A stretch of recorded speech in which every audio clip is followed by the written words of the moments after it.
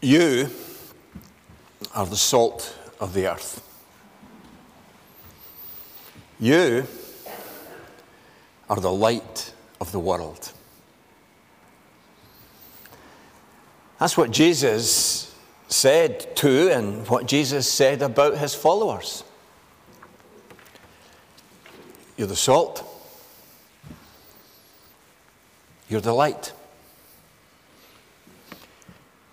What a thing for Jesus to say.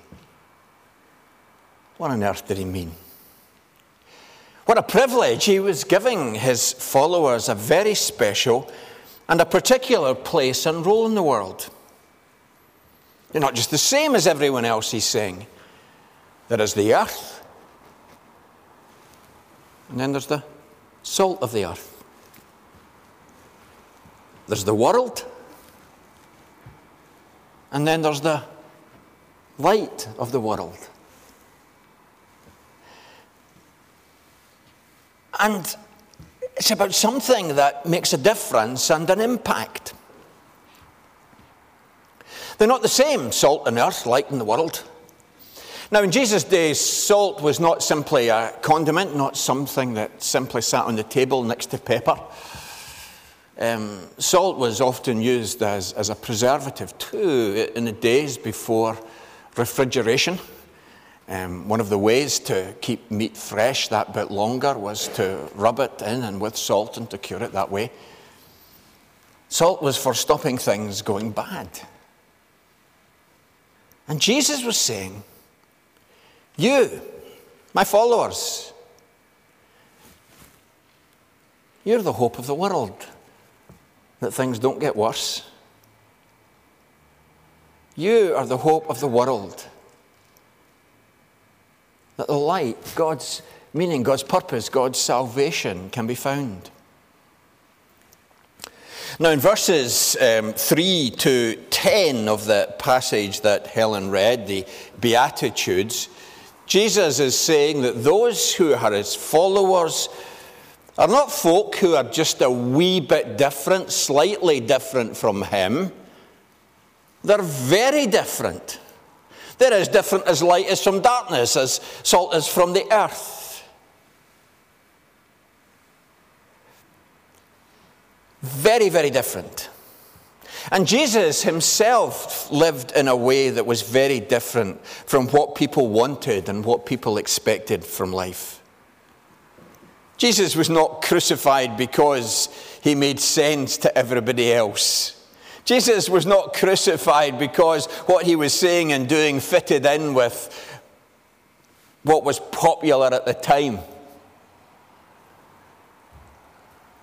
He wasn't crucified because what he was doing and saying fitted in with what people already thought, what people had already chosen, what people were already about. He was saying something very, very different. And the followers of Jesus then are committed to a way that doesn't make sense in the world's eyes.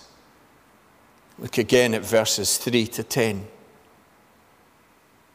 To be meek, to hunger and thirst for righteousness, pure in heart, peacemakers, and so on. And to follow Jesus is to respond to his call to be part of a people who are very different and people who make a difference. People who understand and see things in a way that doesn't make any sense at all except through Jesus.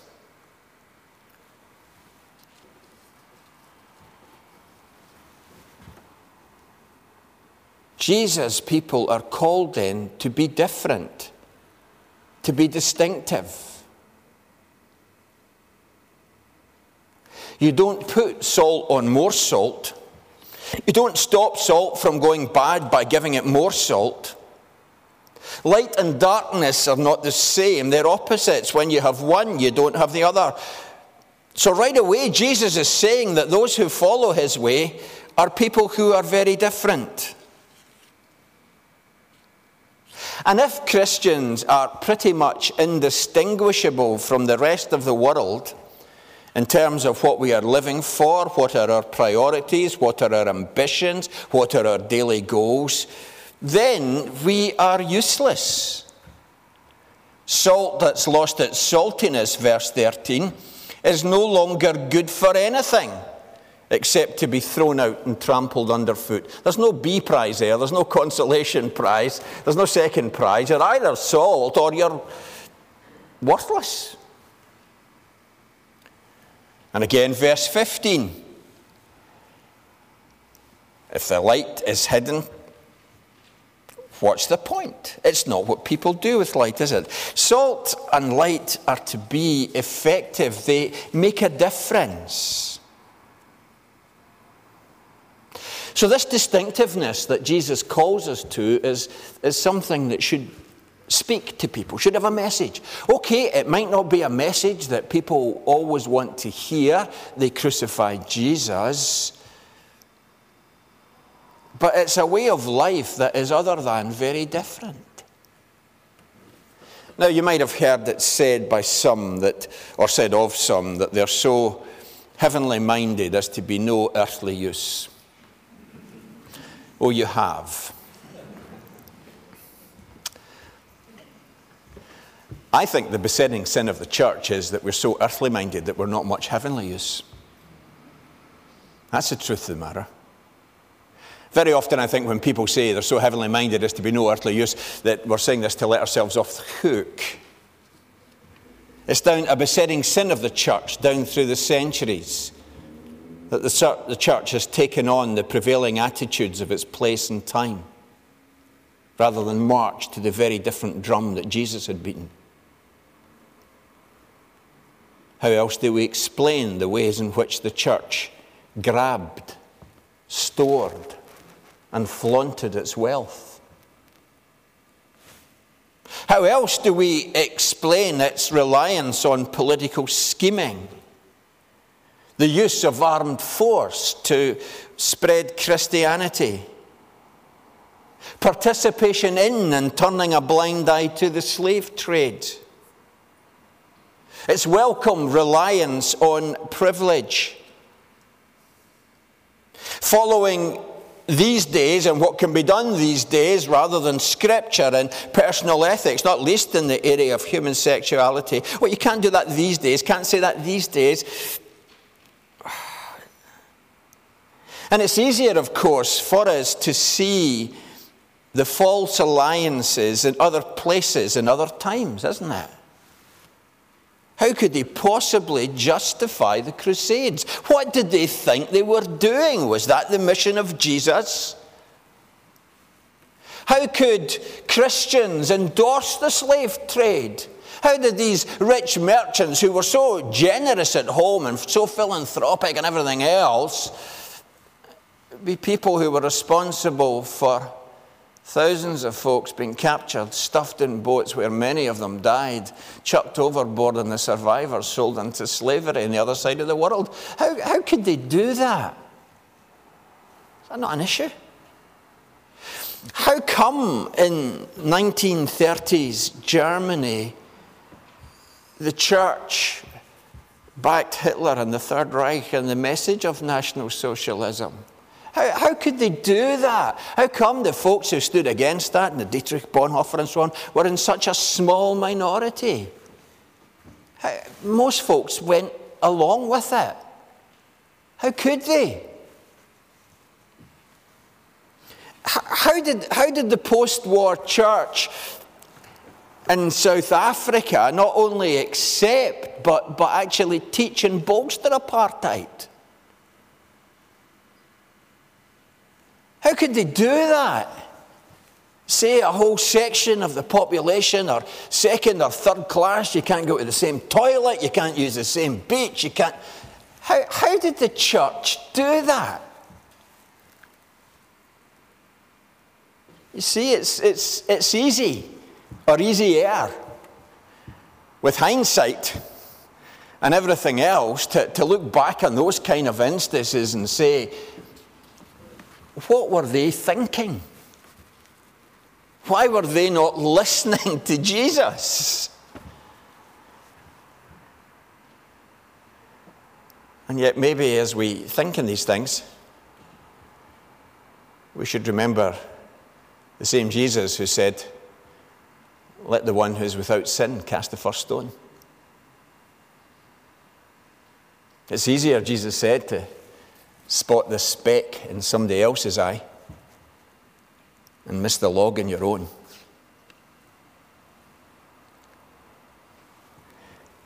And it's harder to spot what's wrong in our times and to stand against that because we get used, all of us do, we get used to what's around us. We get used to what everyone else is saying. And we make so often the same rationalizations. The place in our world given to the nation state and the way that we determine our borders and look after our own at the expense of others. People's pursuit of guaranteed security, when in fact there is no such thing. The cult of consumerism, we've bought into it, have we not? The whole idea that faith is a very private thing. Our dalliance with others in the same self-help therapies, horoscopes, the abandonment of what Scripture teaches about marriage, the acceptance of pluralist ideas and truth, that there is no one truth, but, well, there's your truth, my truth, and everybody else's. The setting of our moral compass by what makes us feel good. If it makes us feel good, it must be okay. These and many other things are taken on board by Christians today, by the church today, even though the gospel criticizes and condemns them. They're trying to tailor our message to fit in with what people already think. The downplaying of sin and judgment and hell. They're trying to change the Bible's teaching so that it becomes acceptable to others. So, for example, the daftness of commentators who said the feeding of the 5,000 was really the crowd there were all inspired by the boys' generosity, and they all brought out their own packed lunch and shared the packed lunch. They say that, it's in the commentaries. What? You don't believe that Jesus could do a miracle? So many ways we've just tried to make it fit in. Virgin birth can't possibly maintain that in these days. And they have a motivation of trying to seem reasonable in the eyes of our neighbours, but they so change the gospel that it's no longer salt-making and light-giving. Now, getting to grips with all of that is not easy. It's not simple to go against the flow. Working out what's at stake and what to stand by takes effort. And it's another reason for us asking, encouraging folks to think we need to meet together, to share ideas, to ask for help, to encourage one another, because on our own, we are even less able to identify the issues, identify the waters in which we swim. And if we care about Jesus, then surely we care about following Jesus. And we care about being salt and light, showing and sharing the life of Christ in whom we are. And the impact of the church, right from New Testament times, has been more to do with the quality of her living rather than the quantity of her activity. It's when people have put poor in spirit and mourn and meek and hunger and thirsting from righteousness and all these into practice and daily life that the church has been salt and the church has been light, and salt and light make a difference. So the calling to be salt and light there's a distinctiveness. It doesn't excuse us being odd. There's no virtue in being odd for the sake of being odd. Some of you are odd. Go on enjoying it. That's absolutely fine. But that's not the same thing as being a Jesus follower, is it? And we're not asked to dress the same way. We're not asked to, put on a particular style. There's no rules about beards or anything like that. Women will be glad to hear that. It's not about any of that. It's about what Jesus outlines in verses 3 to 10 there. Poor in spirit and mournful and meek. It's about that being lived. That's distinctive. That's different. Because in our world, the blessedness is not those who are hungering and thirsting for righteousness. In our world, the blessedness is those who are hungering and thirsting for more wealth, more fame, more celebrity. In our world, the blessed are not the meek, but those who stand up for themselves, those who affirm themselves, those who make their own space and assert themselves.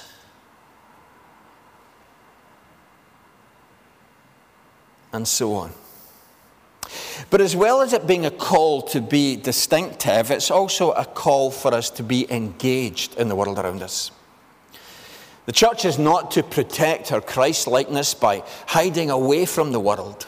Salt is not to remain in salt cellars, and light is not to be put under a bowl, as Jesus said in verse 15. We only do what Jesus has called us to do. We're only what Jesus says we are when we are both distinctive, yes, but also engaged in the world. Salt and light give and go. They have an impact on the meat stopping it going bad or on the darkness and casting it away.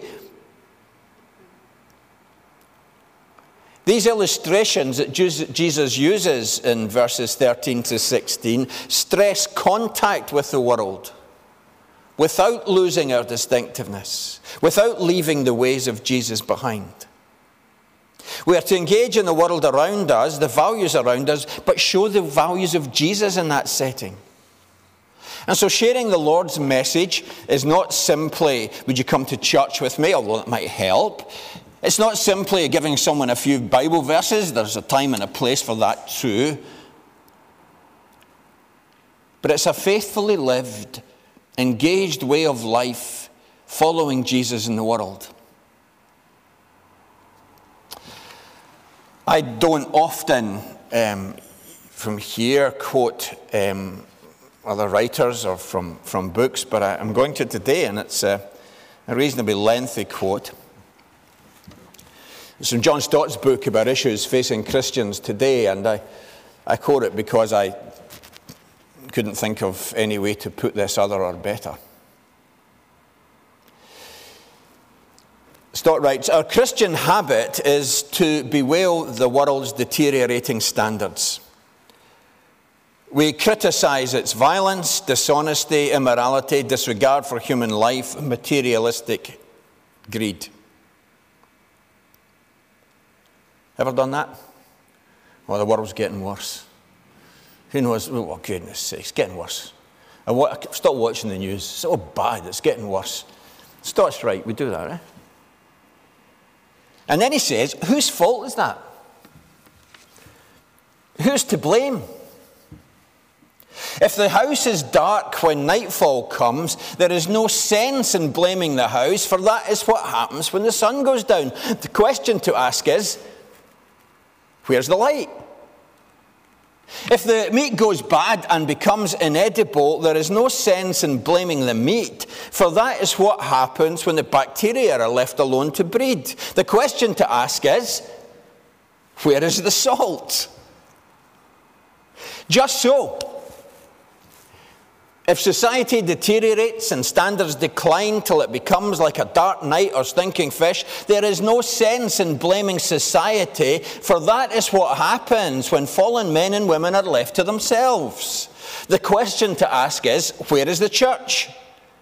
Why are the salt and light of Jesus Christ not permeating and changing society? It is sheer hypocrisy on our part to raise our eyebrows, shrug our shoulders, or wring our hands.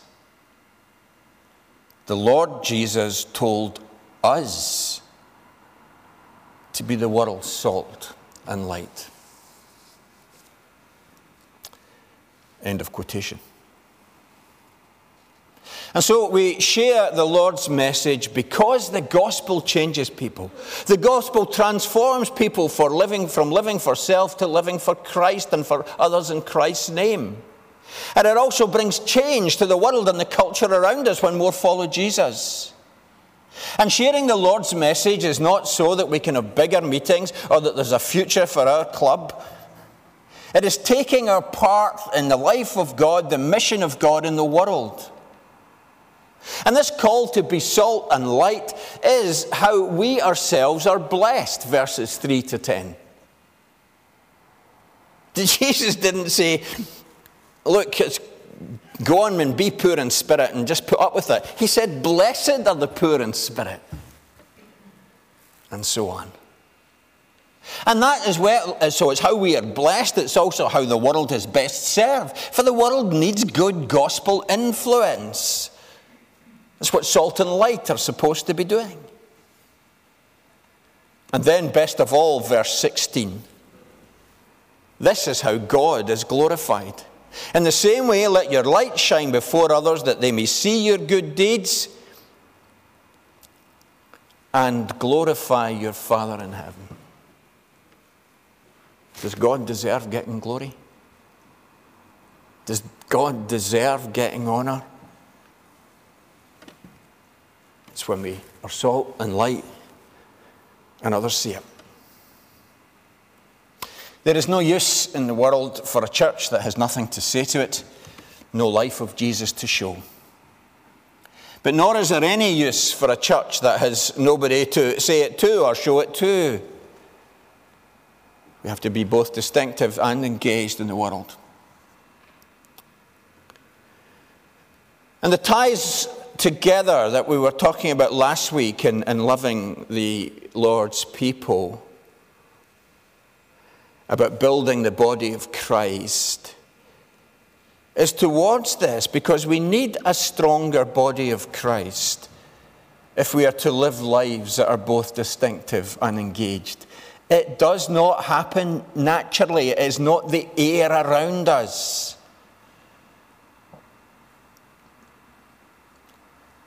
So there's a call not for quick and easy solutions. They do not exist.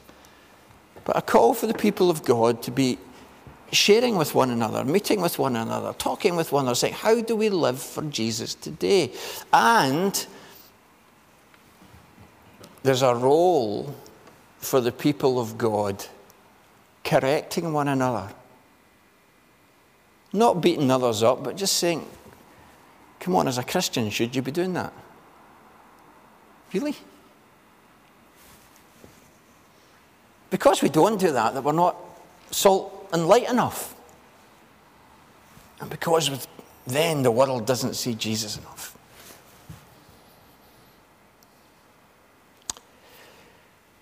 We began the service with Philippians 1:6 as the call to worship. God who began a good work in you will bring it to completion. That's the confidence. None of us have lived perfect lives. None of us have followed Jesus as well as we'd want to. None of us have been great as we would like to have been in our service to him. But, and I know this because Jesus said this to groups of people who included his disciples, and as we read later on through the Gospels, we find the disciples bickering, we find them trying to get special places, we find them running away when Jesus wanted them to stay with him, and all kinds of stuff. They mucked up as well, okay? And to that mucking up bunch of followers, Jesus said, you are the salt of the earth. You are the light of the world. And to this bunch of mucking up followers, Jesus says, you are the salt of the earth. You are the light of the world. Let us pray.